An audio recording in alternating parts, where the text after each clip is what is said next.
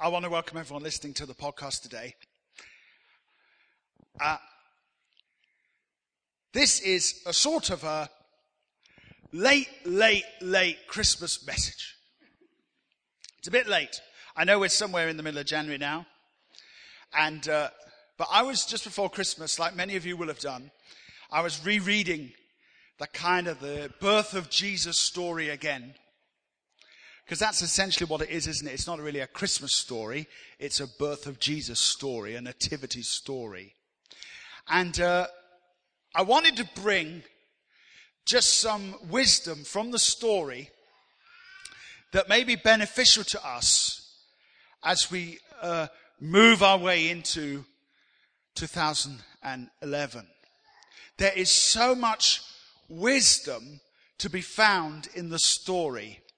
And I've got so much to say that I better just get on with it. So my question as we open up our time of teaching today is this. From that nativity story, that Christmas story, what does this story teach us about some of the components of God's will or God's ways in our lives? What can we learn, particularly from Mary and Joe, about the way that God works, and particularly about the ways that God may well be working in our lives in 2011. So because we're so familiar with the story, we'll read a little bit of it in a short time. But let's begin. Number one, what do we learn from the story of Mary and Joseph and Bethlehem and Jesus being born? We learn that disappointment is not disaster. Do you know that the birth of Jesus Christ was prophesied centuries before he came? Isaiah, that some of us are reading at the moment in the week, he's talking about Jesus, and he's talking about Jesus 700 years actually plus. But 7 centuries before he came. And King David, speaks about Jesus, of course, and Micah the prophet, and Jesus said that all the scriptures spoke about him. Moses said that God would raise up a prophet like him, and he's speaking about Jesus. So here's a good question. If the birth of Jesus was known for 700 years before he came, why didn't somebody make a hotel reservation in Bethlehem? I mean, if you suddenly called out to go someplace, then of course, is there going to be a room? But God, maybe Mary and Joseph didn't know, but God knew that Christ was going to be born centuries before, in fact, God knew before the creation of the world. It's just amazing, isn't it? God was able to speak to Isaiah. He was able to speak to Mary and Joseph. He was able to speak to Micah. He was able to speak to King David. He was able to speak to Moses, but he wasn't able to speak to the innkeeper. Well, we weren't expecting you. You weren't expecting us. Haven't you read the Old Testament? Now, I want you to imagine you believing you're in the will of God. You're Joseph. Let's imagine you're Joseph. You're having to take it on trust. You've had a vision in the night. You've had a word with an angel. And you're having to take it on trust that the baby inside your wife is from the Holy Spirit. And when you arrive at the place where the baby is supposed to be born, there's no room. There's no room. Either in the house or the hotel or wherever they were trying to stay, there's no room. Lesson number 1 then. In the will of God, there are disappointments. Can you say amen? Just because the door has not opened does not mean that some terrible mistake has occurred. Just because you didn't get the job doesn't mean that you're not in the will of Almighty God. Just because a door shut in your face doesn't mean that something has gone terribly wrong with heaven's plans for you. You'd have thought if any door could have opened, it would have been for Mary and Joseph and the soon and coming King Jesus. But the door was closed. Do you understand what I'm saying? And so many Christians, they take open and closed doors as sort of absolute top-notch signs from God as to what he wants to do. A friend of mine once said to me, he was moving somewhere. And when he moved there, as soon as he moved there, someone gave him a home to stay in. They were looking for a place to stay in a big city. And as you know, it's difficult to find a place on a small price in a big city. We know that. And when he arrived, someone gave him a house for, very little rent. And I remember he said to me, well, now we know we're in the right place. It's a real sign to us that we're in the right place because we've been given this house. And I wanted to thank God that he'd got the house. But do you know what? It's not a sign when things are going well that you're in the right place. Because often in the will of God, we struggle with many, many disappointments. Doors that don't open. And sometimes if you listen to the wrong people, you might be tempted to think that something's gone wrong or you're out of God's will. Because if you were in God's will, all the lights would be green. But they're not, are they? And many times the lights are red.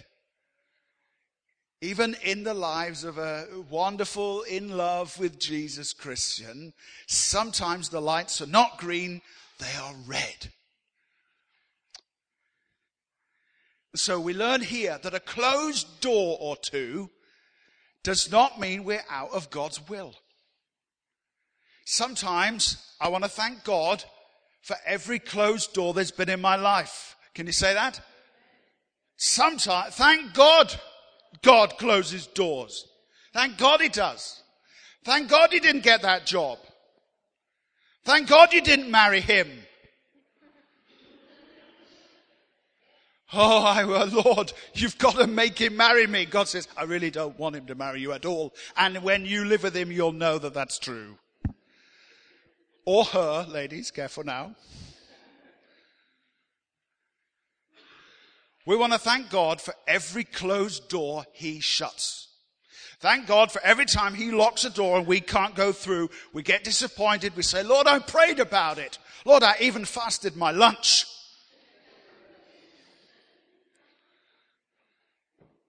But you want to say, Lord, thank you. Why don't we say it? Lord, thank you. Come on, Lord, thank you for every time you've locked a door. He says, I have the key of David. What I lock, no one can open. What I open, no one can shut.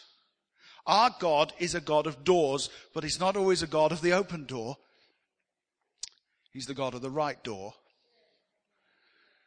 And ladies, sometimes Mr. Right is not Mr. Right now. So the door was shut. Paul writes in Colossians, he says, chapter 4, verse 3, he says, I want you to pray that a door will open.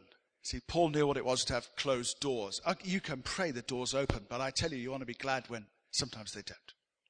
So that's number one.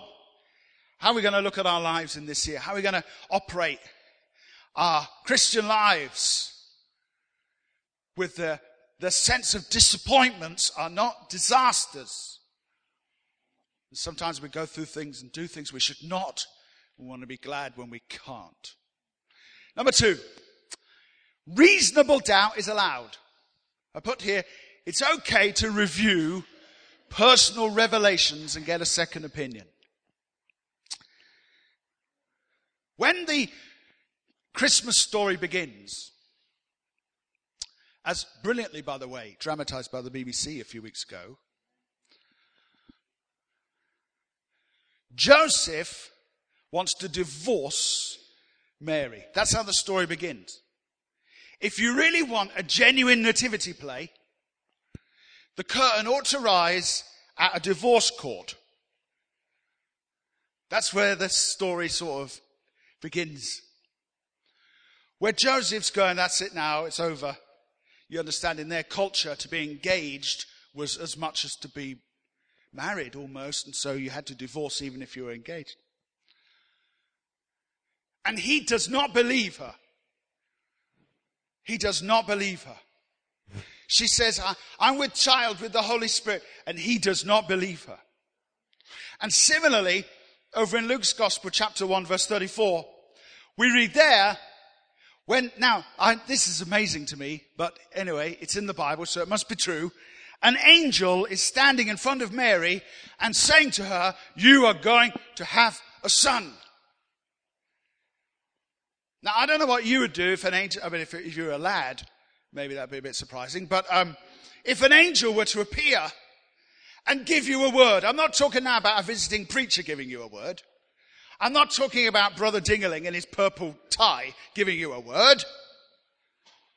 I'm talking about the angel Gabriel gives you a word. That's probably a good word. The angel Gabriel is giving you a word. And what does Mary say? Oh, thank you very much. I'll just write that down. Can you say that again? Can we get this on tape?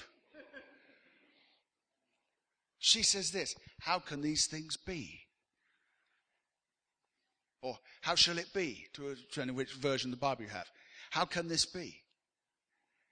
She asks him, are you really sure about that? Mary asked the angel Gabriel, are you really sure about that? And Joseph is so disbelieving of his wife that he wants to take her to divorce. Now, the truth is this, of course, that the word given was true. But do you know, I just want to throw this in for some practical wisdom for 2011 and beyond. It's okay to have a bit of reasonable doubt. It's okay to say, do you know what? I do not doubt the voice of God, but I do doubt my ability to hear it. Right? Now, we need to keep a balance with this. Our God is a God who speaks. And he says in his word that my sheep know my voice. And let him who has an ear, let him hear what the Spirit is saying to the churches. We want to be a people who have an ear to hear. Can you say amen? We want to be able to hear God. And guess what? When you got born again, God wired a telephone socket into your spirit and he can call you. Couldn't call you too much before, but when he got born again, the Holy Spirit came and he brought internet with him. You can have an email from God now. You can have a telephone call from God now. We are a people who hear the voice of God. But don't be afraid to also occasionally say, I'm not sure about that. Or how can these things be? Sometimes it's wise to get a second opinion.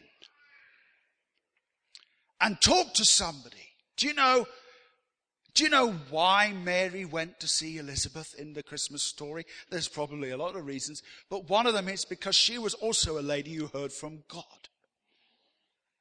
And when you think you've heard from God, why don't you go and mix yourself with other people who hear from God and allow them to guide you and to speak into your life a bit?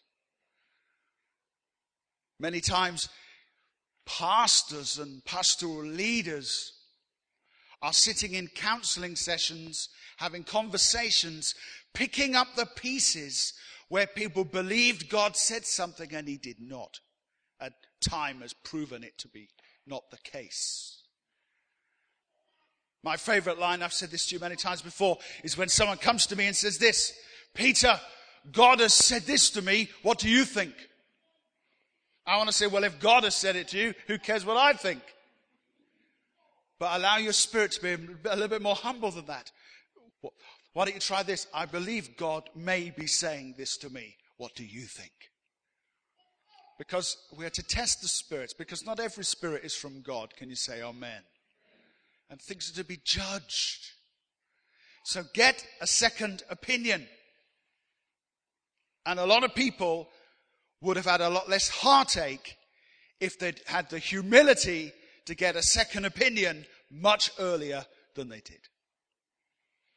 So that's the second thing. Reasonable doubt is allowed. Just because somebody says it's God doesn't mean it is. And just because you believed it was God doesn't mean it is. It's good for us to be together on that journey and help each other. Number 3, penniless is not powerless. This couple, Mary and Joe, they didn't have a lot of money. In fact, they couldn't really afford a place to stay. And we read in a later part of that story, in Luke chapter 2 and verse 24, it says that when they went to bring an offering for Jesus at the temple, they brought the cheapest offering you can bring, a dove or some pigeons.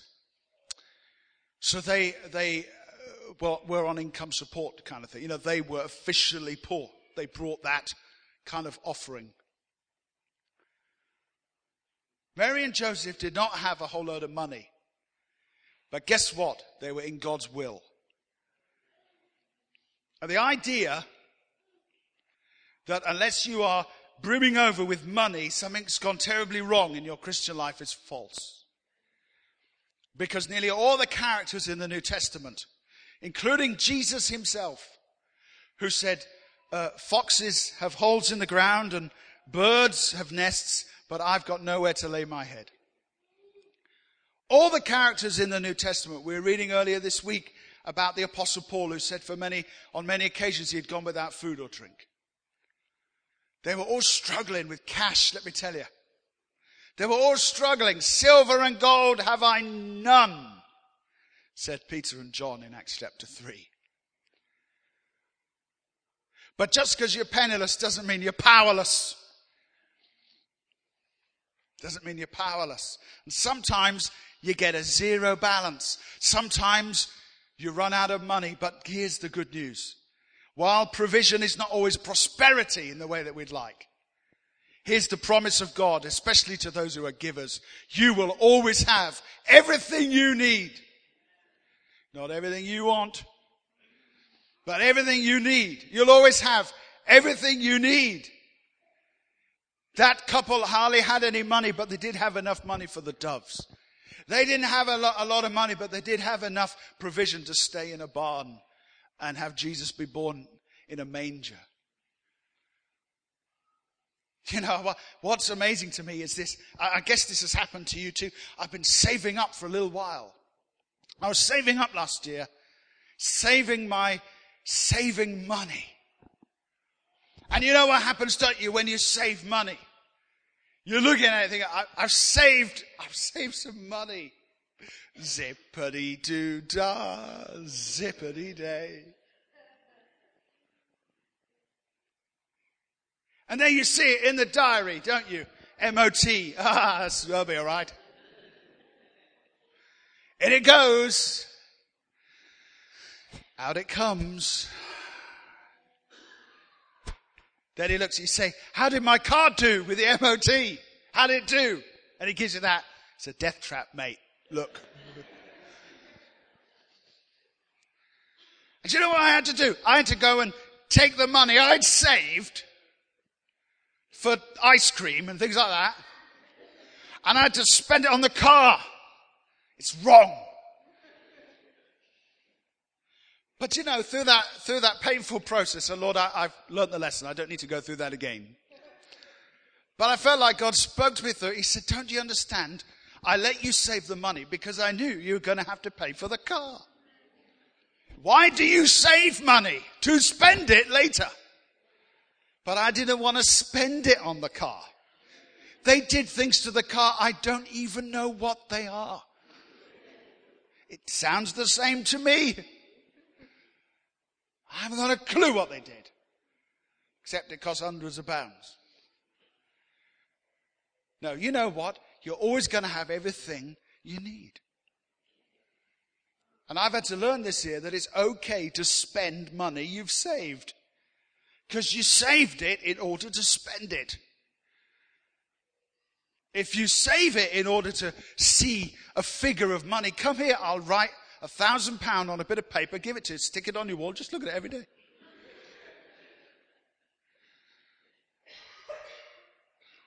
In 2011, don't be afraid when things go wrong and you have to spend money, because that's why it's there. Well, I'll throw that in for free. Number 4, double trouble. Yeah, here's a good one. We don't see this dramatized too much in the Nativity story, but really, Mary and Joseph's Christmas wasn't great, you know. They were on the run from people who wanted to kill them. Right? They weren't sitting in a barn singing Silent Night. People wanted to kill them. Herod wanted to kill Jesus, and presumably he wouldn't have mind bumping off them and all. And then when you get later in the story, it says they moved around, Herod was dead, and then they went to another place where Joseph has another dream to say, Herod's got a son who's just as nasty as he was. You better move again. Joseph said, oh, Lord, the estate agent fees that we're going through here.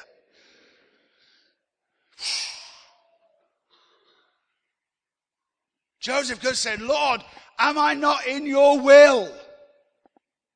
If I'm in your will, why are people trying to kill me? Well, hopefully no one's trying to kill you. But we have trouble, don't we? Double trouble. One problem is over and then another one comes along. Now, you might have wanted a happier message today. I appreciate that. But I'm telling the truth because that's what the years are like. Sometimes good, sometimes bad.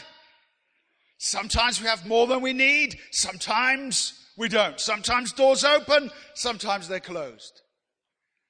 But don't be shaken in your faith, because Emmanuel is still, God is with us. And God was still with them, even while Herod and his various offspring were trying to kill them.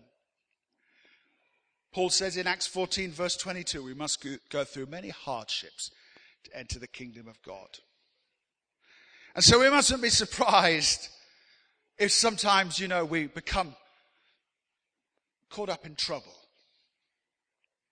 Nothing's gone wrong. We're still in the will of God.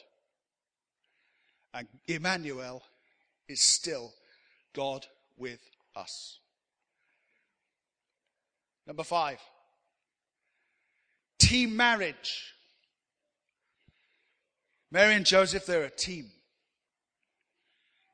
Let me just talk to married people here for a moment.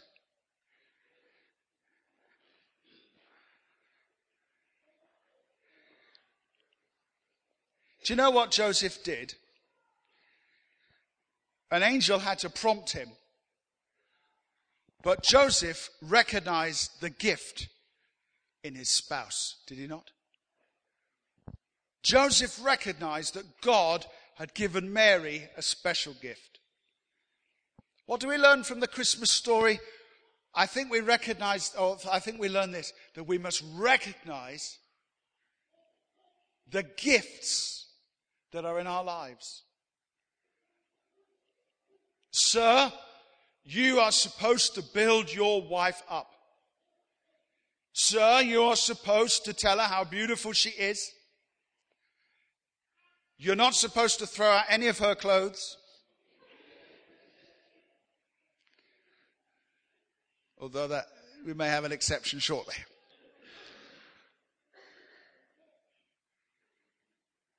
Christ wants to build up the church.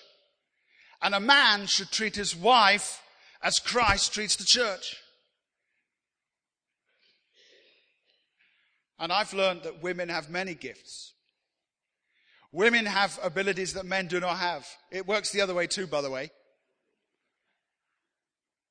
But he recognized the gifts that had been in his wife's life. He recognized her testimony too, the things God had spoken to her. And lady, you ought to be building up your husband too. There's nothing more ugly than a lady who wants to trash her husband, especially in some sort of public setting. Can you say amen? They built one another up. In 2011, if we're going to know success, we're going to know the will of God, we're going to need to do that. Building one another up. Recognizing the gifts of God in one another. The other thing I noticed they did is they made a lot of decisions. Now this is now broader than married couples. So single people, listen to me too now. One of the things that goes on in this story is they're always making decisions. By the way, Joseph is the one making most of the decisions. There's a little thing where sometimes men don't like to make decisions. I think that can happen among men, where they just want to wait a bit longer. But this man had to make decisions. He had to be the head of his home. And he had to say, okay, we're going to Bethlehem. And then he had to say, okay, we're going into Egypt. And then he had to say, okay, we're going to go back to Israel. And then he had to say, okay, we're going north. We're going to go to Nazareth. Listen to me very carefully, because I think the Spirit of God might want to talk to someone about this here. They didn't just pray about the will of God. They did it. And sometimes doing the will of God involves making big decisions. And for some of you listening to me here today, in 2011, you have to make some big decisions. And some of the decisions, listen to me so carefully, please. Some of the decisions you have to make, you're not always going to know for sure that God is 100% in it, because your ability to hear from God is not as good as you'd like it to be. And what we can be assured of is this, that if we walk humbly before the Lord and we seek to make decisions, we're going to believe in the God who closes doors. But we're not going to believe in a God who makes our decisions for us. Joseph had to make decisions. Let's go. The angel didn't send a chariot and take them. He had to get the donkey up. I'm not talking about his wife now. I mean the real donkey. And he had to go. It wasn't as funny as that. Come on now. Just came to me then. I don't plan this exceptional humor, you know.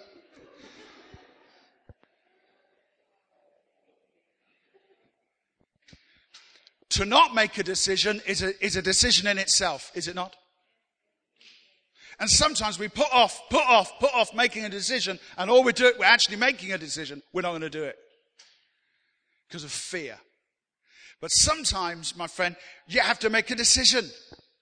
You have to say, you know what, I don't know if this is 100% right or wrong, but I am going to leave this job.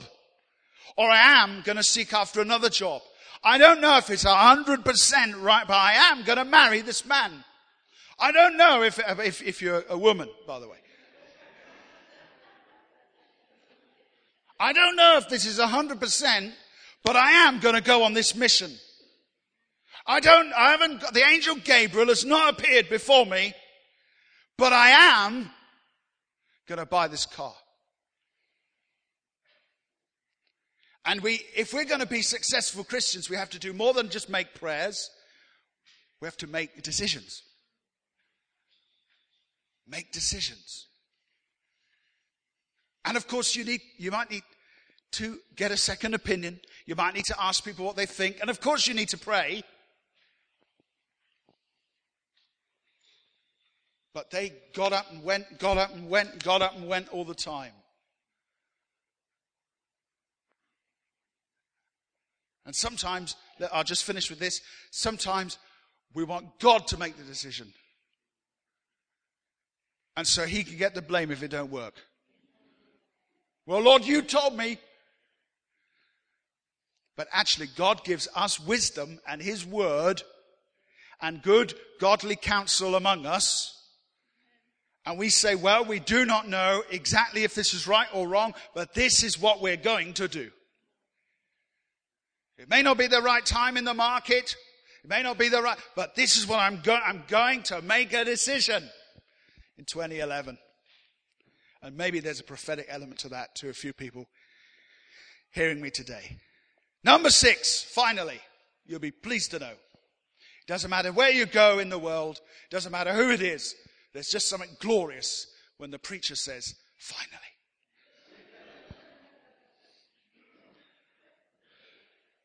Number 6 of wisdom from the Nativity story is this: that vocation has location. Vocation has location. What do I mean by that? Well, what I mean by that is this. There was a place, wasn't there? In the Christmas story, there was a place. Oh, you, Bethlehem Ephrathah, though you are the very least of the cities of Judah, out of you will come a king, one who will shepherd my people Israel. To you this day is born in the city of David, Bethlehem, a Savior who is Christ the Lord. There was a place for them to be. I mean, an address, a geographical locale. Jesus must be born in Bethlehem, so off you go. And they had to travel 80 miles on the little donkey. No wonder he had a heavy day, as the carol says. Mary had an even heavier day. And then they go to Egypt because it was prophesied, out of Egypt I call my son.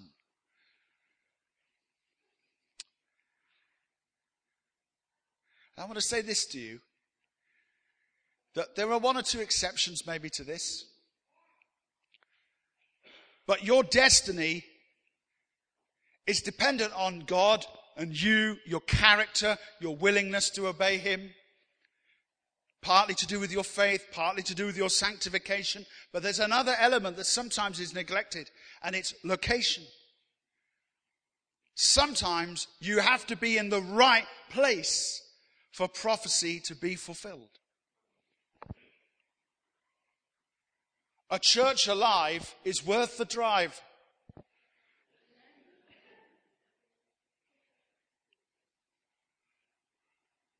Sometimes you have to be in the right place. Sometimes your vocation in God relies on a great many things, but one of them is your location in God.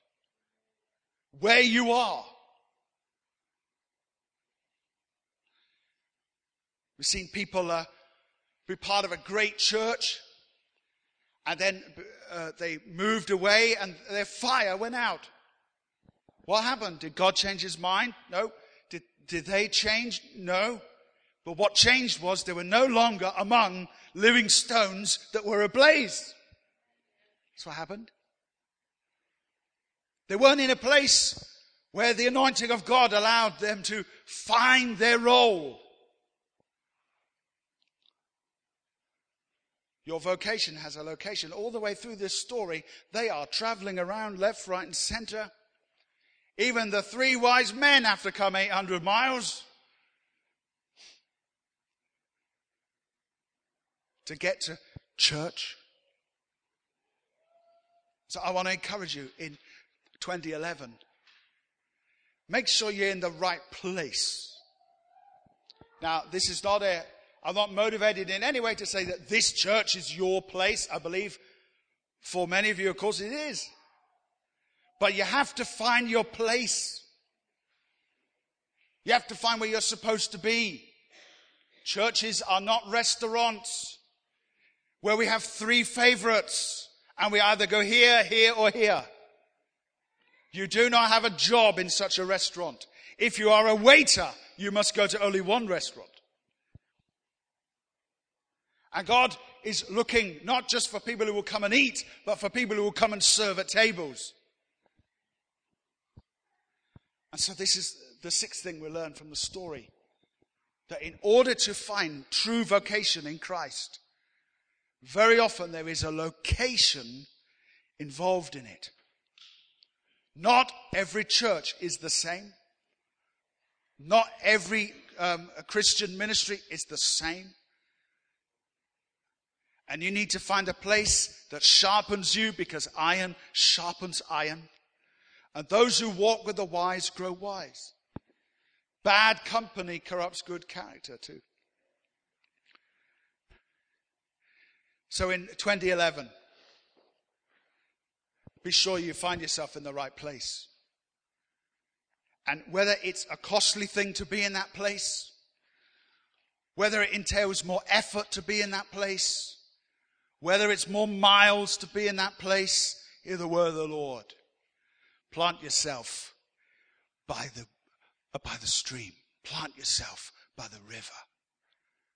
You will be like a tree bearing fruit in season. Why don't we stand together? If you're listening to us on the King's Cast, God bless you. Have a good day.